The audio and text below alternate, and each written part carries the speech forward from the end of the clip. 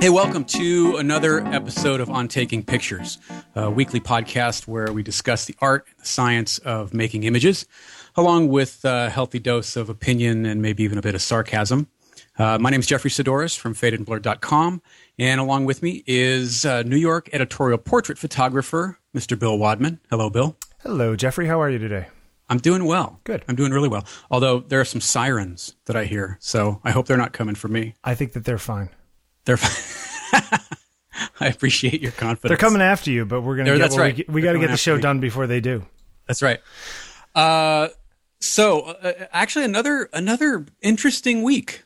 Yeah. In the world of photo and such. It always seems to be, doesn't it? Yeah. Just when you think it's going to get boring. Yeah. Something else comes up. I saw something today. I don't know if you saw this. You think 3.6 million is too much to pay for a photograph? Well, it's not nearly as much as people pay for the Gursky photographs, which is like, what, 6 or 7 million? Right.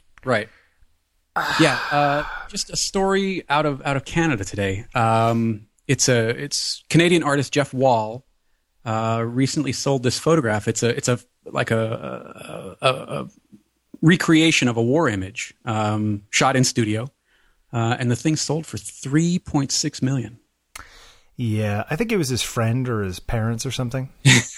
I don't think my parents would kick down that much, even if they had it for me. It was a Canadian auction, and he is a Canadian photographer, so maybe it's some sort of insular. I don't know. I'm not a huge fan of Jeff Wall's work. I'm sure he's loved. Actually, no, it's in New York City, isn't it? Christie's. Yeah, in Christie's, yeah. 3.6 million. The art world has gotten out of control. All of those Gursky prints, which recently broke all these records and things. Photography is an interesting thing when it comes to the art world and selling prints, because in most times there is no original, especially nowadays with digital, right? That if you were a painter, you paint this canvas and that is the object. Where in photography, you take the picture and there's a negative or there's a file on a computer and then you print it out and that's the object. But sure. There's nothing to stop you from making 14 million of the exact same thing. And some photographers don't even do the whole edition thing. They just print as many as they want to print and they sell them and they say, suck it up if I end up selling more. Right. But it's also a place where rich people put money with a lot of paintings and things lately. Rich people will say, buy some Van Gogh for 40 million because the art world has been going up way more than, say, the stock market. So for them, they see it as a good investment. Right. I don't know. This stuff gets crazy. I mean, what is the value of art? I mean, that's a deep thing that's way beyond what we're talking about. Yeah. And way out of most people's league. Yeah, it gets sort of silly. I mean, it flows back into the whole art world. I mean, you and I had a discussion about this recently, where so much of the art world, it's all about hype.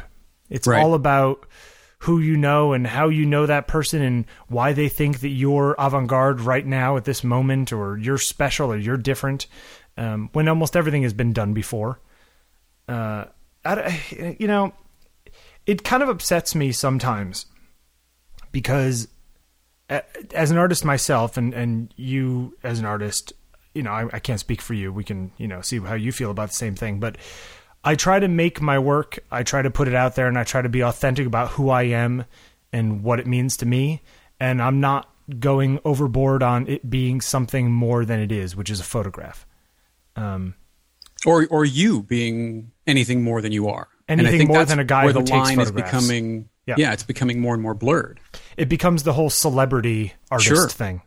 Sure. It's the same thing with celebrity chefs. Is Mario Batali the best chef in the world? Of course not. I'm sure there's a lot of better chefs. But I'm sure he makes a lot of money because he's a celebrity chef, Right. He's a brand. Right. And that's it seems to be that's the goal, is becoming a brand. And I'm sure that, look, this has happened in the art world for the last 100 years, I'm sure. But I think that it's accelerated lately. And I think that people, try to put on a show in order to get noticed so that their work gets noticed. But, if they are 100%, their work is 60% and they're 40% show, where I try to be 95% work and 5% show. Sure. But maybe that's why I'm not big in the art world. I don't know. Maybe that's the game. It's an interesting argument. I mean, would you sell more work, more prints, get bigger commissions if you were more of a persona than a person? Right. I don't know. But it seems like there are an awful lot of people out there trying to be noticed for the sake of trying to be noticed rather than say, hey, look at the work. Well, and it's across the board. It's art, it's music, it's film, it's television. Well, it's like all of these actresses who put out singing albums, where they're singing and stuff. It's like, wait, what? You're an actress. There's no way that you as this model got the job as a model except for the fact that you're Mick Jagger's kid or whatever it is. There's right. It's like there's the celebrity side of it, which has very little to do with the substance side of it. And then the whole meritocracy question is a whole other thing, Do the best artists actually become the ones that become popular? No, of course not. There's way more in that equation. Or do they for even better do or the for work? worse? Yeah, do they put in somebody like Damien Hirst who has armies of people that are out there making his work, or Warhol for that matter. I mean, it's like the whole Warhol thing is fascinating to me. Like I think sitting down late at night and discussing whether or not if you had the idea for the work and you worked with the people who made the work, is it then your work, and the whole manufacturing art, and those are all very interesting questions. But I don't particularly think that Warhol's output is actually interesting in any way. Like there's a few pieces that I'm like, oh, that's a cool idea. But for the most part, I'm kind of like, okay, the idea behind it's interesting, but it's not interesting. So you're more of a fan of the ideology, not the execution. When it comes to Warhol, yeah. Yeah. I mean, him and Basquiat like peeing on things. Like, come on. You're doing that just to see if somebody takes the piss out of you and calls you on it. Right. You're not doing that. No pun. Yeah, exactly. I don't know. So look, if Jeff Wall can get $3.6 million for his photograph, I mean, they don't say did they say how big it was or how many there are? Maybe it's a single print, It's one of two copies that exist. Okay, there you go. I don't know about size, but it's one of two. And it's considered his most important work. Maybe someday when I'm Jeff Wall's age and he is... Oh, wait, here it is. Nope. 2.3 by 4.2 meter. 2.3 by 4.2 meters. So it's big, huge print. It's like 8 by 12 feet. And the dude's 65. So we're comparing ourselves against a guy who's 65 who's been a big photographer since the early 70s. I'm not comparing myself to him. He defined the Vancouver School. Did you know that? I did not know that. What is the Vancouver School? I don't know, but apparently it's a conceptual or post-conceptual photography school. A loose term applied to a group of artists from Vancouver starting in the 1980s. Jeff Wall did that crazy picture of Mimic where it's like the Asian guy and then like the guy with the guy's walking down the street and he's like making sort of the Asian slant eye thing, pulling his eye apart. His stuff, I don't know. That's not my goal. And that's sold for millions too? It's a famous photograph. You've seen it before. I had lunch with a girl today, and she mentioned Nan Goldin, whose work I can't stand. But You know what? Nan Goldin is a big photographer. She's a famous photographer, so I can't. Who the hell am I to decide? Anyway, it's interesting, and that's always a big question. It becomes a question of what we want art to be in the 21st century. Yeah, I think art, to be honest, I think art's lost at the moment. I mean, I think a lot of people... In the wilderness or lost like it's dead down a hole? I think just lost in the wilderness. I think a lot of people call themselves artists, which seems that... I mean, traditionally, wasn't it someone else that should determine whether or not your work is art? I mean, isn't calling yourself an artist kind of... True, but the flip side of that is... Then you get into just a big popularity contest now. But isn't that where we are?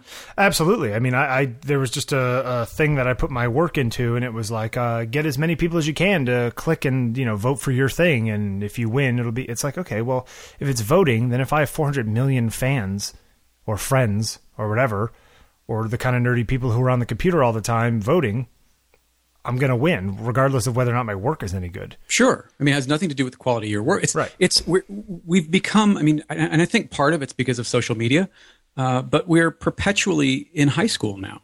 Yeah. We're watching counters, we're watching clicks, it's true. Notice me. And 15 people liked my pictures in the Eloquence magazine on Facebook. So, therefore it's important. Well, it's more important than the guy who got 14 people. Yeah. See, that's the crazy thing, right? And what does that actually do for me? Great. My friends and family like the fact that why do I even bother putting it up there? For some sort of satisfaction, I guess. But then again, I mean, do you? Okay, Nikki and I were just talking about this the other day. When you're shooting, especially your personal stuff, because I think your personal stuff is where, I think anyway, you've grown the most, and you've kind of stretched the most.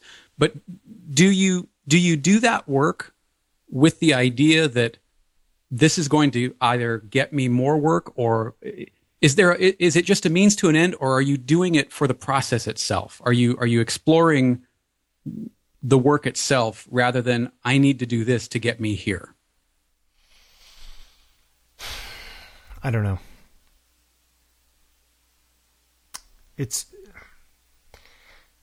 Art is such a hard thing, isn't it? It is. I mean, because at some point you sit in the studio, or you sit in your apartment or your warehouse or garage or wherever it is that you're doing the stuff, and you go, what the hell is the point? Yeah. Well, I guess the point is making things that make you happy, and anything else that comes with it, whether it be a way to make a living or happiness that people see it and they tell you how much they enjoyed it, that kind of thing. I mean, that's the kind of stuff when you're lying on your deathbed, you're probably going to like more than the fact that, you made money doing it. Right. There's part of me that takes offense to the photographer who's like, oh, you know what? Wedding photography is big right now.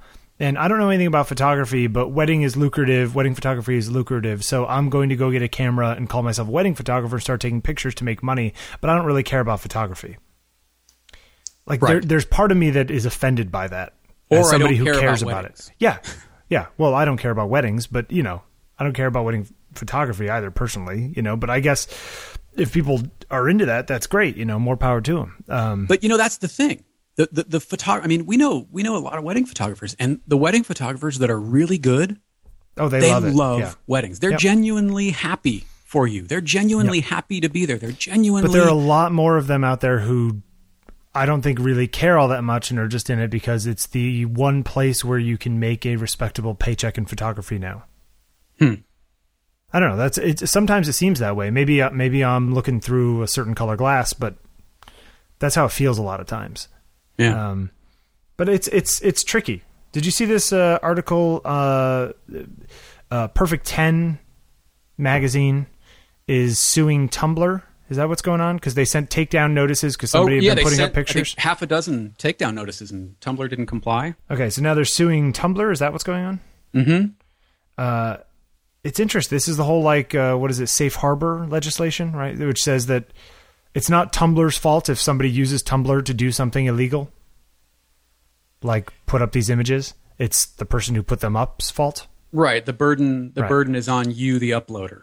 Because, I mean, at a certain point, if you can sue Tumblr, well, then Tumblr and Facebook and Pinterest will all be shut down tomorrow. Sure. Because what are they supposed to do? Watch every single image that goes up and find out whether or not it's legal or not? And play whack-a-mole with everything that goes up on their sites? I mean, that's an untenable economic situation. Now, at the same time, as somebody whose pictures have been spread around the internet once or twice, I understand the frustration with Perfect 10 magazine, or that Perfect 10 magazine has with Tumblr. But but at that point, is it just one Tumblr account, or because it's been basically repinned? I mean, it's not pinned, but it's retumbled. It's been shared, retumbled, tumbled. Sure, on however many people. How much time and energy is Tumblr supposed to put into, or can they put into tracking down that particular image? It's never going to happen. Then you get into the stuff with YouTube, where you can, where YouTube actually has machines that are listening to the audio on things to find out whether they're copywritten songs. You know what I'm talking about? Oh, it basically like does signatures. Like what's that app for the iPhone? Like Shazam? Or it's like Shazam essentially, and it does that to everything you upload to YouTube. So if you use something that is copywritten, it takes it down. Huh. And this happens, like, I know the guys like on Twit and some other like news shows complain about this because they'll play something that they see as fair use for newsworthiness, and it'll get taken down because the machine doesn't know any difference, you know? Right. It just, that becomes a meat cleaver when you need a scalpel. It's that's sort of ban hammer that just says, well, we're not gonna be selective about this. We're just gonna axe everything. Yeah, exactly. And you know, I don't know, and that kind of falls back into the whole Falling Bear thing again, because the Falling Bear kid apparently theoretically won. Apparently, the magazine or the newspaper he worked for basically said no, he owns the rights to the copyright going forward, and that us saying we had the copyright is wrong. I mean, he's still not going to get paid. Yeah, he probably won't get paid, but at least, you know, the paper came up and said, okay, we can see that he's the rightful owner of the photo. Right. Which is, in some ways, the important part of this, right? It's not about that photo, it's about the precedent it sets. This is their policy moving forward with all student staff members, all photography, all writing, everything? You know, I don't exactly know. Let's see if we can find out. But it's an interesting, hey, look at him, Andy Doohan. He's like this good-looking Asian kid. Look at that. Didn't know what he looked like. Yeah, apparently he's an electrical engineering student, blah, blah, blah. I mean, we had talked about this. Right. Yeah, he says he doesn't even want any money. He's turned down all the offers. He simply wants acknowledgement that he owns the photo. Well, now he's got that. That's kind of cool. Yeah. I mean, really. Well, you know, it's kind of like, not to get off photo topic, but the American citizen guy who was taken in and tortured, like during all the 9/11 kind of stuff. Okay. And he got out and he sued John Yoo. Is that the guy's name? The guy who was the Bush administration Justice Department legal guy who write all the memos that said they could torture people. Ah, wow. And he sued him. I don't know the story. Basically saying, like, you know, he sued him for $1. Really what he wanted was just the fact that, like, this guy is not immune from all prosecution because he, you know, is some federal whatever. He's doing his duty, whatever. And apparently there is some federal law that gives you immunity if you're doing, like, in the course of doing your duty, whatever your job is, as long as you don't realize the rights you're taking away or some kind of thing like that. And some recent precedent was set. I think it was the Ninth Circuit Court of Appeals, basically overturned an earlier thing saying that you was complicit in this by saying that he's immune because he was just doing his job. But I guess the point is that this guy sued for $1. He wasn't looking for money. Just so it's on the books. He was looking for the fact that, like, you wronged me, and I think you wronged me, and I think you need to, somebody needs to say that this guy was wrong. So in the same way, I think that this bear guy, he just wanted people to admit that it was his damn photo. You know what I mean? Like, that this was, you know, I don't know. It's an interesting argument to make, and it's kind of cool stuff. Yeah. You brought up this whole light leak issue in the 5D Mark III. Last time. Sure. And yeah, well, there's a fix now. Yeah. So apparently you were right. It wasn't the rear screen. It was the top screen. Right. The top screen with all I was wrong. I apologize. And apparently, what has Canon done? It's electrical tape. Yeah. Or gaffer tape. Right. One of the two. But it's just some black tape piece over of the bottom. Plastic. Yeah. Do what? A little piece of opaque plastic. Yeah. Essentially. I mean, and on some level, you know, like you said, it doesn't need to be more than that. But, you know, there are, Do you want sure more people than that? out there that Do you want them to re-engineer it? Well, you know, $3,500, you want it to be perfect. You don't want to know that it's, you know, put together with electrical tape. Well, you know what? It is.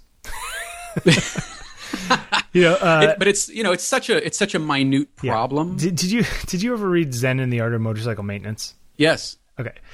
There's a scene in the book where his friend John, I guess the protagonist, the narrator, drives some kind of Honda bike or something like that, and his friend, I think his name is John, drives this fancy BMW bike, and his front handlebars were loose. This is one of my favorite books, the reason I bring it up.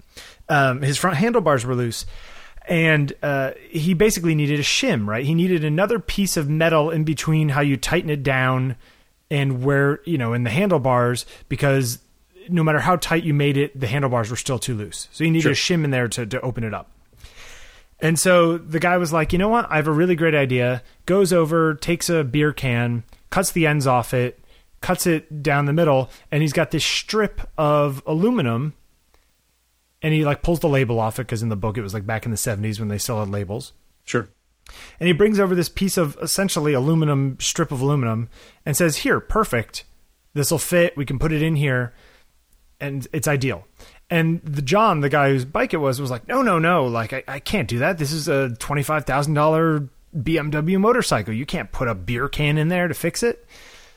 And the narrator's point was, if you went and talked to some German engineer, he would say, well, it's a piece of aluminum, and it's iodized aluminum or whatever it is, so it's not going to rust and all this kind of stuff. It's somewhat soft, so it's going to squeeze in there nice and push back. In almost every respectable way, it is the perfect fix. Right. For it. This is exactly what he would do. All perfect. Exactly. This is what the German engineer would do. He might just do it with a brand new piece of aluminum versus a thrown out beer can. Where, so when it comes right down to it, it's perfect. But the person who owns the bike, or the camera in this case, doesn't want to hear that, Right. Because it looks like a piece of black tape in their camera. I don't know. I go back and forth on that. Personally, I don't care, because I would never spend $3,500 on a camera only to presume that I had any know-how whatsoever to be able to open it up and assess any sort of fix or I just wouldn't do it. Well, look, have you ever opened up an Apple laptop or something? I mean, there's all kinds of black tape in there for EF stuff. I mean, there's I opened up, a friend of mine had one of those polycarbonate white iMacs, and his hard drive died, and he doesn't have any money. He works at a cafe down the corner, and he brought it over, and I was like, all right, I'll take a look. And he brought it over, and my friend Dan, who used to be a Mac genius, was just like, oh man, that's the third worst Mac ever to work on for all these different reasons. So I got out the iFixit directions, and I popped the screen off, and all around the screen was this black, essentially this sheet of black, I'm sure it was foil, but plastic on top, kind of Mylar. And it was glued with this sticky tape all the way around the edge of the entire computer and around the edge of the screen. But you had to take this off so that you can remove the screen to get to the hard drive, which was underneath all of it. It's, sometimes Apple engineering just blows my mind how backwards they design things. You shut your mouth. You don't say that. They look amazing from the outside, but sometimes they do things internally that are what were you thinking? What is wrong with you? Even the new iPads and stuff. I mean, these things are glued together. You can't get them apart without heat guns and all kinds of stuff. It's so how is that at all recyclable or reusable? Or you're supposed to just throw all this stuff out into the waste, whatever. Anyway, so the point is that this beautiful iMac, which was gorgeous inside, the entire inside was just this big giant slice of plastic. Don't look on the inside. Look away. Yeah. And so, I ended up tearing it a little bit when you're trying to get it off, because it's impossible to get off in one piece. I'm sure when people work on it, they just rip it off, and I'm sure they have replacement ones that goes on or something. And I pulled it out, and I put a new hard drive in, and I got it all working, and I put it back together as best I could. And he says it runs great. So, I'm not... Whatever. The point is that, if there was a piece of black tape in my camera now from the factory from before this problem surfaced... problem in air quotes, I wouldn't know it. Right. Right. I took some pictures today at lunch, and I realized this camera takes really nice pictures. Yeah, I think you have commented on that much more than you did. I mean, I think you're more impressed with the output of this camera than you were with the 5D, just from what we've talked. Yeah, but for some reason... 5D Mark II, I should say. Oh, yeah. I mean, I've had all three, I guess. It's not that it's better. In some ways, I'm disappointed by it. In very small ways, and it's not a big camera review thing, but I've been shooting at 3200 and 1600 and stuff, in low light, and there's noise, and it's not always really beautiful noise. But not that I'm like some event photographer who's shooting in available light all the time. It's fine. It's like I look at the if you back up and look at the shots like just full screen and not 1-to-1, they look really nice. But it's not really any better than the Mark II. Maybe. I don't know. I mean, I've only shot a handful of big shoots with it, where I've actually looked at the files. And I mean, they're fine. And if you printed them big, I'm sure they'd look great. But you always want every new generation to be like a leap better than the last, So what do you think? I mean, I think these cameras are flattening out. What do you think the big leap is for you over the Mark II? Over the Mark II. I mean, besides the better low light, or is it better low light? It's better in low light. The autofocus is theoretically a lot better. Mm-hmm. But you're a single point guy, so does but it really I am matter? a single point guy, and that single point is better, but it's not monumentally better. I mean, I guess it is monumentally better, but it's not that I'm doing stuff that involves really heavy duty autofocus. I will note that like with some of my lenses, I really need to go in and do, I don't know if Nikons have this, but Canon cameras, you can put on a lens and actually do an autofocus offset for that particular lens. Yeah, you can do it. It's okay. AF fine tune is what it's called. So there's a similar function in Canon cameras which is always like a tricky thing to test and set up because, sometimes you don't know if you're actually focusing in the right spot to do the test. But some of my lenses, including my 51.2, which is a very expensive, very high-end, very heavy lens, it back focuses just a scooch. So I need to go in there and deal with that because at 1.2, you got to be right on or it's useless. Sure. So that's not a function of the camera being wrong. It's just, a little thing. I don't really like the power switch being up by the mode dial because it means that if you turn the camera off, you need both hands to turn it on. Where with the old camera, the power was down by the lock switch, down sort of like lower body by the thumb wheel. Mm-hmm. Where now you actually have to hold the camera and then get your other hand to click it onto on. I really like Nikon's where it's around the edge. Yeah, where it's around the shutter button. But the one thing I like about not having it there is that then the shutter button is a much simpler thing and there's not a whole bunch of stuff around it on a Canon camera. And again, this is, we could go back and forth for 6 years about why we like one or the other, and people like the ergonomics. I tend to like the ergonomics of Canon, but I've shot Canon for the past 5 years, so sure. I'm not really one to make comments. But the viewfinder's a lot better. The shutter's a lot faster. The shutter's like snap. It's got sounds nicer. It's got a little bit of a metallic sound to it too. It's like a chink. The Mark II always sounded like it was going to fall apart to me. Yes, it does. Yeah, it did. I mean, it sounds like the mirror is just going to fall out of the front of the camera. Yeah, it sounds like the mirror, like they borrowed it from the Hall of Mirrors in Versailles or something and like just stuck it in there. Hey, did you see DP Review's piece on the 800? Yes, I did. Or I skimmed it. You skimmed it? Anything stand out for you? It supposedly is a better sensor than I initially gave it credit for. It's supposed to be really nice. One point that they do make, though, is that you will really only see its advantages if you have perfect technique and amazing lenses and are using a tripod and are at high shutter speed, that you're getting to the point where really, really minor things in camera shake or focus are much more important to the overall image quality than the sensor. The sensor is better than most of the stuff you're going to put projected on it. Mm-hmm. I feel that way about a 20-something megapixel 5D as well. I mean, there's plenty of pictures that I take that are not pixel sharp, and that's because it was out of focus, or I was shooting at slow shutter speed, or the shake, or what have you. But at some point, I mean, pixel peeping has it's gotten so completely ridiculous. Out of control. Yeah. But there's plenty of people. I mean, this is the topic that comes up all the time. Is that people? How many of the people who are on forums and talking about this stuff and talking about it and getting into big giant flame wars about Canon, Nikon, and okay, Nikon's got 36 megapixels. how many of you are actually taking pictures? How many of you are printing your pictures? How many of you are printing your pictures big enough to where you'd notice the difference between 22 and 36 megapixels? Right. You know, even on the DP review, if you go look, you can go to the part where you can put two images up next to each other. They have this test shot that they do, and you can say, "Oh, I want to see the D800 here and the 5D Mark III here, or the 5D Mark II, or the D70 or whatever it is," right? You can put these cameras next to each other. And if you do that and you move around, yeah, it's bigger. Yeah, there's slight bit more detail, but it's not like, oh, I can read that text where I couldn't read it before. Mm-hmm.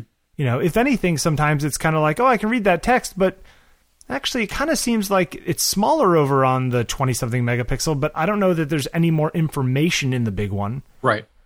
You know, you get to the point where you're just blurring across pixels. And that's the case with all this kind of stuff. We talked a little bit about the 800 versus 800E. I don't understand why release two physically different models. Prestige. I think so. But there's only like a $300 difference between them. I mean, how much Prestige do you get for $300? Well, for those who don't know, the 800E has no anti-alias filter, I think is what the distinction is. An anti-alias filter, for those who don't know all this stuff. So digital sensors are not a single pixel. It's not like there's one pixel in the upper left-hand corner that grabs red, green, and blue.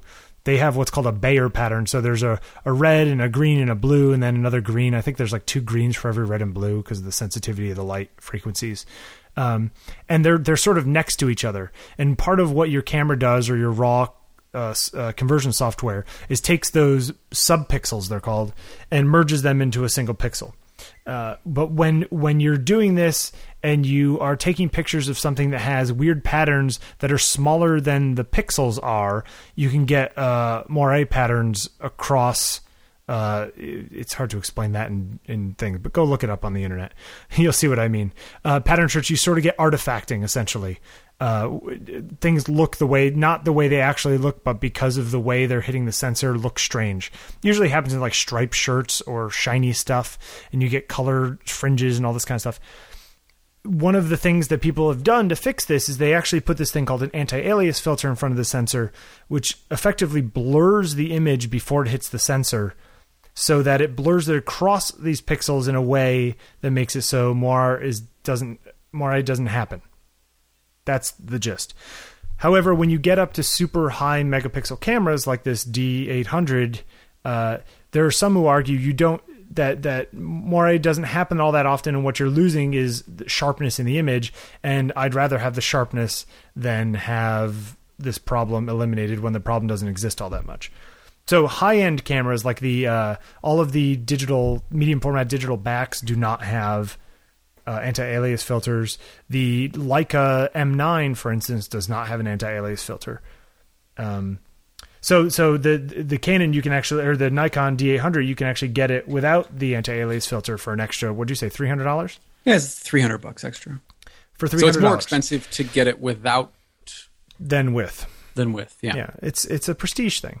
I mean, for people who are doing really, really high-end stuff where they're doing, if you're doing studio photography, still life, or in some ways even fashion stuff, people think that you'd rather have more per pixel sharpness, and I'll worry about the moire if it happens.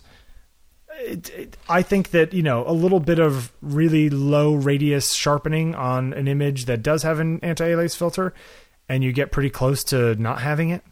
You're just having a little sharpness afterwards, which is, I guess fake sharpness. I've never really had a problem with it. I mean, I've never had an image that I printed so big that I looked at it and said, you know what? If I didn't have an anti-alias filter, this giant print would look that much better. You know what I mean? Yeah. I mean, it's the kind of thing where you're getting down to the equivalent of, this film wasn't perfectly flat, and so therefore it's a little, little soft one across corner the frame. Is slightly distorted because... Yeah. And these are all, the funny thing is, Jeffrey, is that these are all the kinds of things that people are adding to their images. I add grain to almost all of my images. like my final like retouched fancified all images. of your Instagram shots that you post. All of my Instagrams. No, like my real things for magazines and stuff. I am adding grain at towards the end of the process. Do you notice it in print? Is it obvious to you if you don't? You personally? You know what? I've never printed the same thing with and without. I mean, except for like at home. I don't know. I like the way it looks. You know what it is? It's sort of there's a dithering kind of thing. You know what dither is? So it's like, you know, you get down towards the noise floor, and it's like if things can go between all the way down to such a low level that you can hear them actually switch off, that's much more distracting to you than if it fell into like a noise floor.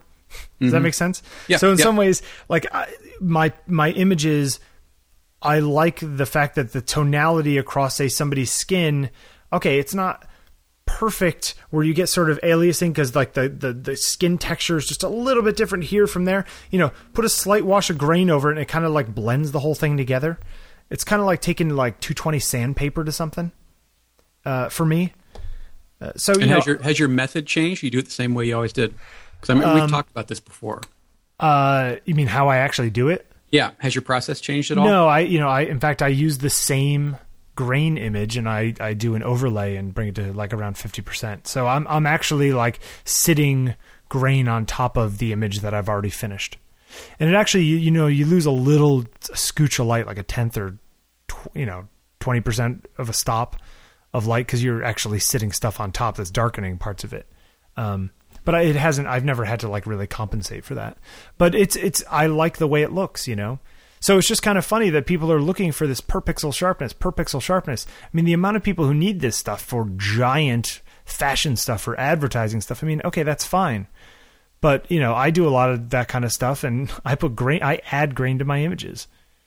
Some of this stuff nowadays with digital, it's too clean, it's too good, or it's too perfect, or the highlights are blown out in such a perfect way that it's distracting to me, and I'll actually go in and kind of blur out the highlights that are blown out so that they blend better with the rest of the image. Mm-hmm. You know, it's like you're constantly trying to take something.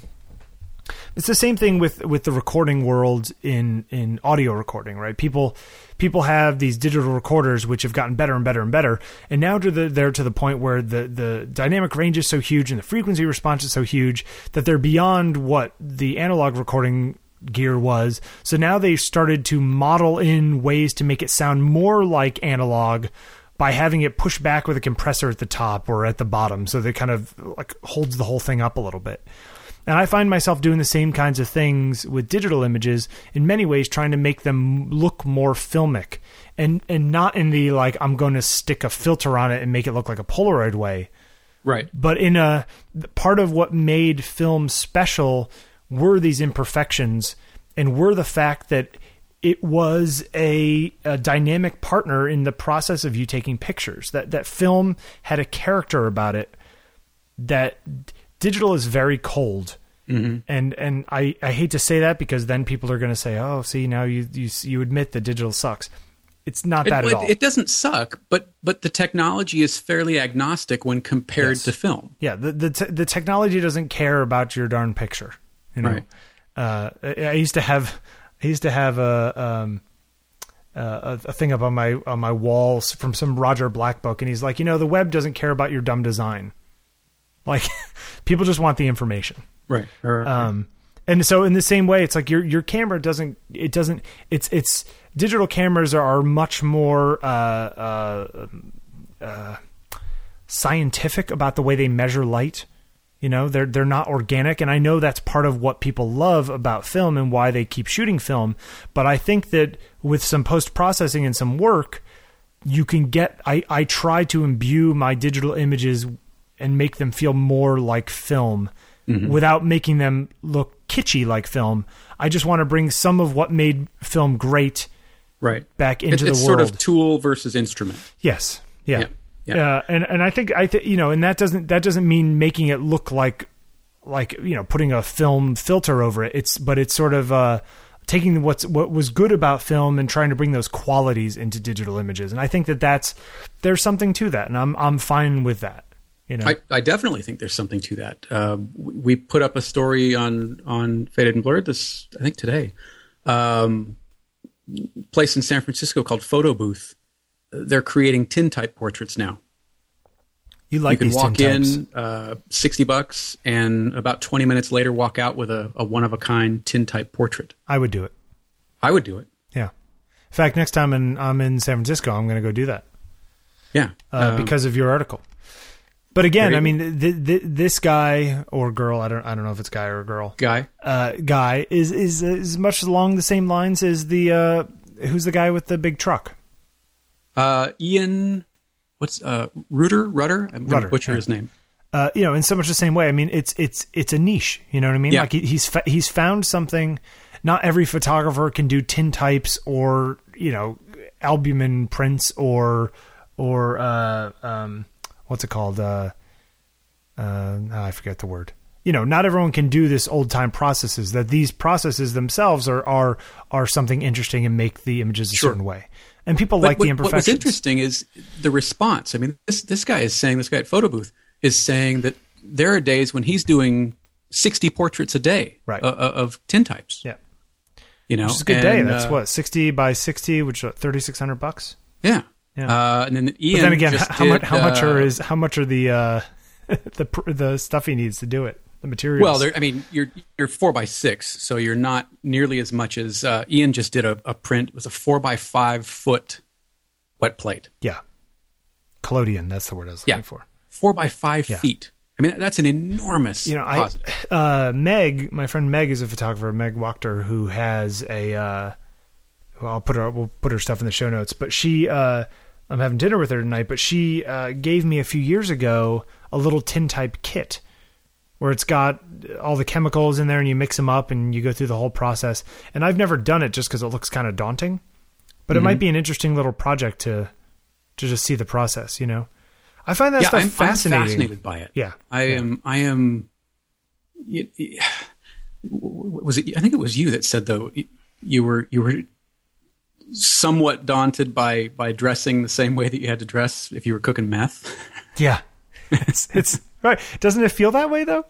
It does. You've got the respirator and you got the suit. And, yeah. There's at least a little bit of that in there. Which is scary. I mean, I think you can dumb it down a little bit from that, but the process is very nasty. Sure. All these things are but nasty. I love the. I'd be, if I was going to get interested in, I went and saw a guy talk about platinum printing last year. And the neat thing about platinum printing is that you don't really need a darkroom because they're contact prints, right? It's really about sticking your negative on the paper, putting it under some light, taking it out and sticking in some chemicals. And you can actually do this on a much smaller scale. You don't need an enlarger and a fancy darkroom. You could do it in your kitchen theoretically. Mm-hmm. And I thought it was very, very cool. And then there's guys out there who do daguerreotypes, which is a whole other crazy process, very chemically intensive process. Yeah, I don't want to get blown up while making photographs. But Chuck Close did these amazing daguerreotypes of one of those super hot models. I think it was Kate Moss. Is Kate Moss super hot? Well, she was when he was taking the pictures. And now the thing is that then you get into the question of, okay, well, Chuck Close wasn't actually doing the daguerreotyping. He got this guy who's like the guy in daguerreotype to come in and actually do that work for him. And he, I'm sure, set it up and hit the shutter. Right. So then you get into the question of like, okay, well, if he's not doing the hard work, is it really his? Well, but I mean, you could say that about film directors too. Sure. Yeah. I mean, true. Is Ridley Scott less of a director because he's not, hefting the camera around the set? I don't think so. Yeah, I guess you're right. But film director is one thing. It's like Crutzen calling himself a photographer, but he does, but he's a camera operator. Mm-hmm. Some of these pictures on this tintype thing they're pretty great pictures. But then again, we're seeing the best 30 or 40 that he's taken. Maybe there's a bunch that don't look all that interesting. For $60, you get one shot. You blink. Did you ever see the Rob Kendrick piece that NPR ran, where he basically built a mobile tintype studio in a trailer that he towed around and drove 40-some thousand miles across the country documenting modern day cowboys. I've seen his work, but I have not seen the particular show you're talking about. Fantastic series. Yeah, he charges a lot, though. $1,000 for a print. It's art. Yep, it is art. The average price for a tintype is $3,000, according to this guy. For how now? Wait, where are you at? What are you looking? I'm at Rob Kendrick's site. Oh, okay, yeah. The other guy is what, $60? Right. I mean, this is what you're talking about. I mean, how many people would? There's a lot of people out there who wouldn't be willing to pay me $60 to take their picture on a digital camera, but they would on a tintype. Even though I could take the digital file and arguably make it indistinguishable from the tintype digitally, why is that less than? Because it's an object, I think. I tend to agree with you. I'm just of its kind. It's the only one that exists anywhere. Okay. What if I take a picture with my digital camera, work on it, print out one, and delete every copy of it? So the only thing that exists is this one print. Does that make it more valuable? I don't know. I guess that's one of the big questions. Yeah. I mean, that kind of goes back to, our limited edition prints. Should they be more valuable than open runs? If you're paying for, I don't know. I mean, I've got some Shepard Fairey pieces that are worth way more now than when I purchased them, but they're not one of a kinds. Have you tried selling them? No, I like his work. I'm a fan. I know you are. I've thought about it, but I really like the pieces, and I was purposeful in the pieces that I purchased. So I really like the designs that I got. It's going back to old school kind of stuff. I think we should talk about this week's photographer, which I think is going to be Yusuf Karsh, because I love Karsh. Love Karsh. We did a spotlight on him a little while back. He's fantastic. Big fan of Karsh. So for those of you who don't know, Karsh was a portrait photographer from like the 30s until the 80s. He shot everyone. He shot the really famous picture of Winston Churchill everyone's seen, where he's leaning against a chair. He shot everybody in Hollywood that you've ever imagined, all these famous authors, all black and white. And he had this way of lighting portraits where they were hot lights, right? He wasn't using flashes back then, right? And he had these scoop lights, and he used cinema lighting to light people. Tended to use a lot of lights, like at least 3 or 4. And for his pictures of men, a lot of times there's very interesting sort of shadow creations going on their faces and stuff. It's interesting to me when looking through his books that his images of men are much more interesting than his images of women, mostly because you can do things that are less flattering on men that make them look interesting. Mm-hmm. If you try that on a woman, it just looks terrible. Yeah, his pictures of women are much flatter. Fairly ordinary. Yeah. They're usually like one big light, which is fine. But it's a different kind of thing. But he's really big. He shot absolutely everybody. He also used orthographic film, which is only, let me get this right,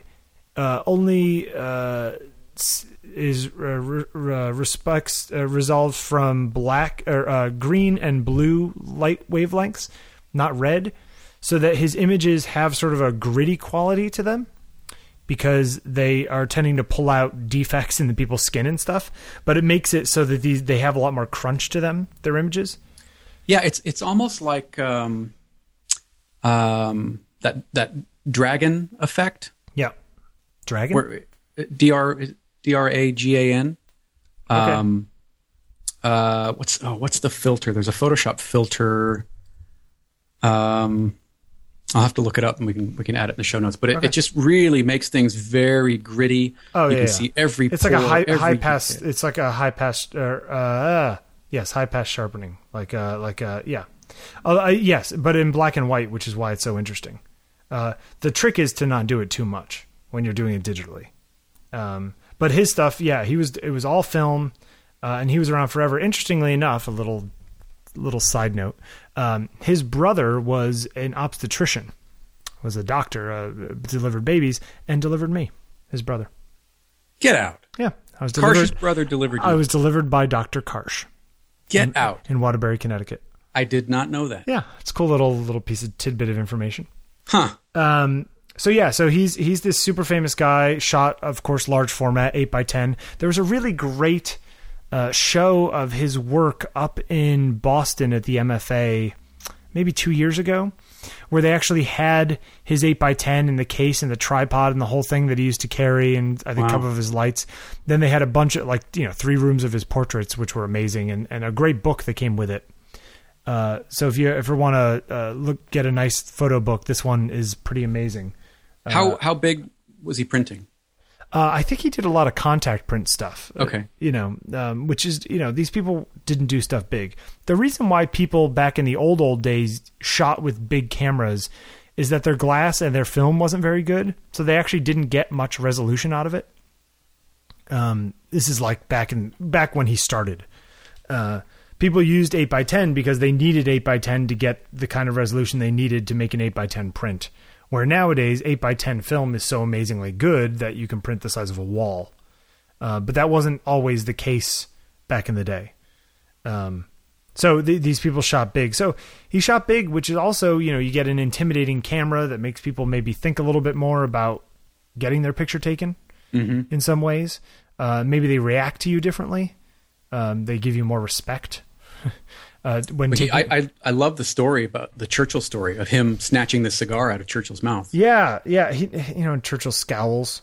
He's a pretty fascinating guy, and he's Canadian. Back to the Canadian thing. Him and Mr. Jeff Wall. It's Canadian Photographer Day here on Taking Pictures. Is it Canadian Photographer Day? Yeah. So he shot like everybody in the who's who of the time. Apparently, of the 100 notable people of the century named by International Who's Who in the year 2000, Karsh photographed 51 of them. Wow. Interesting. Yeah. That's 6 more than I've photographed. And he died But I'm hoping to get those remaining 6. He died in 2002. A guy I know named Randy actually assisted him once, I think, or was on a shoot and watched him work. You can get these scoop lights and stuff still now, but the problem is then you're have these huge lighting setups that you got to bring from shoot to shoot. Now, aren't they just incredibly hot too? Yes, I'm sure. Yeah. This is not a good time. But the thing to look at in his pictures, like if you really like Dan Winters' work, I think a lot of what Dan Winters does, he kind of takes from Karsh, which is being very specific about what he's lighting and what he's not lighting. That is, it's as much about what you don't light as what you do light. So there'll be a light that you can tell is just on, Bogart's hands where he's holding a cigarette that is not anything else, coming from behind or whatever it is, but that's not hitting the rest of his body because Karsh thought that worked. But they're definitely very posed images. So something to think about. So go check out Yusuf Karsh. He is, he's one of my favorites, one of my heroes. I say we, wrap this up a little bit. Okay. Before we do, real quick, any truth to the rumor you think Mountain Lion shipping in June? Mountain Lion shipping in June. I don't know. We saw this on the rumor site. Seems awfully soon. It is awfully soon, but then there was another rumor, and Jeffrey and I have a little bit of interest in this because we are both Hackintosh builders. Is that that there will not be Ivy Bridge or USB 3 support until Mountain Lion. I read that yesterday, and then today I read that Mountain Lion will be coming out in June. So maybe it's that they're coming out with new systems that require Mountain Lion, and therefore they're coming out. I mean, you said yourself you knew somebody who was playing with the Developer Preview 3 and said it was pretty solid. Yeah, it said it's really, just as solid as Snow Leopard was. I won't say just as solid as Lion, because I think when Lion first released, it took to where we are now, .3, to really kind of polish out some of the hiccups. Yeah. So, I mean, I hope it's true. I mean, I just built a new nice little Ivy Bridge Hackintosh that needs a new version of macOS, but that's a whole other... You think they'll do it the same way, just through the App Store or maybe a USB key? Yeah. Somebody, I read somewhere that they're going to get rid of the USB key option and it will only be download. Wow.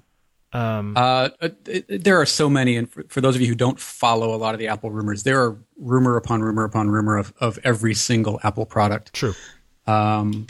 One of the interesting ones for this next generation of machines is that Apple's going to kill off physical hard drives. Yes. And just go to solid state storage across the entire product line. The problem, I mean, that's fine for boot drives, but it is not fine for storage. Right. I know plenty of people who have, I mean, the lowest possible thing where you could actually feel secure maybe is maybe 256, which, but then you've got Thunderbolt arrays coming out now too. Yeah, but your Joe Schmo, my mom is not going to have a Thunderbolt array, but she might download enough TV shows from iTunes that she, needs more than 200 gigs. Right. I think that, or pictures, or, everything else that she does. Not my mom specifically, but somebody like my mom. So I think it's an interesting idea. I think it's fine for the MacBook Air. I think that the MacBook Air doesn't really need another drive, but say in a MacBook Pro, maybe it's a tiny little SSD and then it's a another hard drive that's in there as a secondary drive. Because now the SSDs, they can put on these little, like the MacBook Air have them on these little tiny mini card things. Right. It's not even like a full 2.5 inch thing. It's like this little card that clicks in. You could go an 80 or 100 gig SSD as a system drive. Yep. And then throw in a 500. 1 terabyte. Yeah, exactly. Yeah. And I think that's more likely. Hey, if anybody has any questions for us for next week, we love answering questions. So you can send them to us on Twitter. It's at Bill Wadman, which is WADMAN. And Jeffrey, I'll let you... Isn't there an @ on taking pictures? And if not, could there be? Yeah, I guess we could do that. You do that? Yeah. We'll set that up. We'll do on taking pictures. That would be good. But in the meantime... Unless somebody's swiped it. Yeah, I'll have to grab that. You know what's interesting about Twitter? How you have to have a different email account for each account? Yeah, that's kind of... Yeah, well, but it's a little annoying. You've got it. I'll figure it out. Yeah. But we like questions, so get back to us, and we will be back next week with some more. Yeah, fun stuff. Have a good day. Yeah, you too. Catch you later.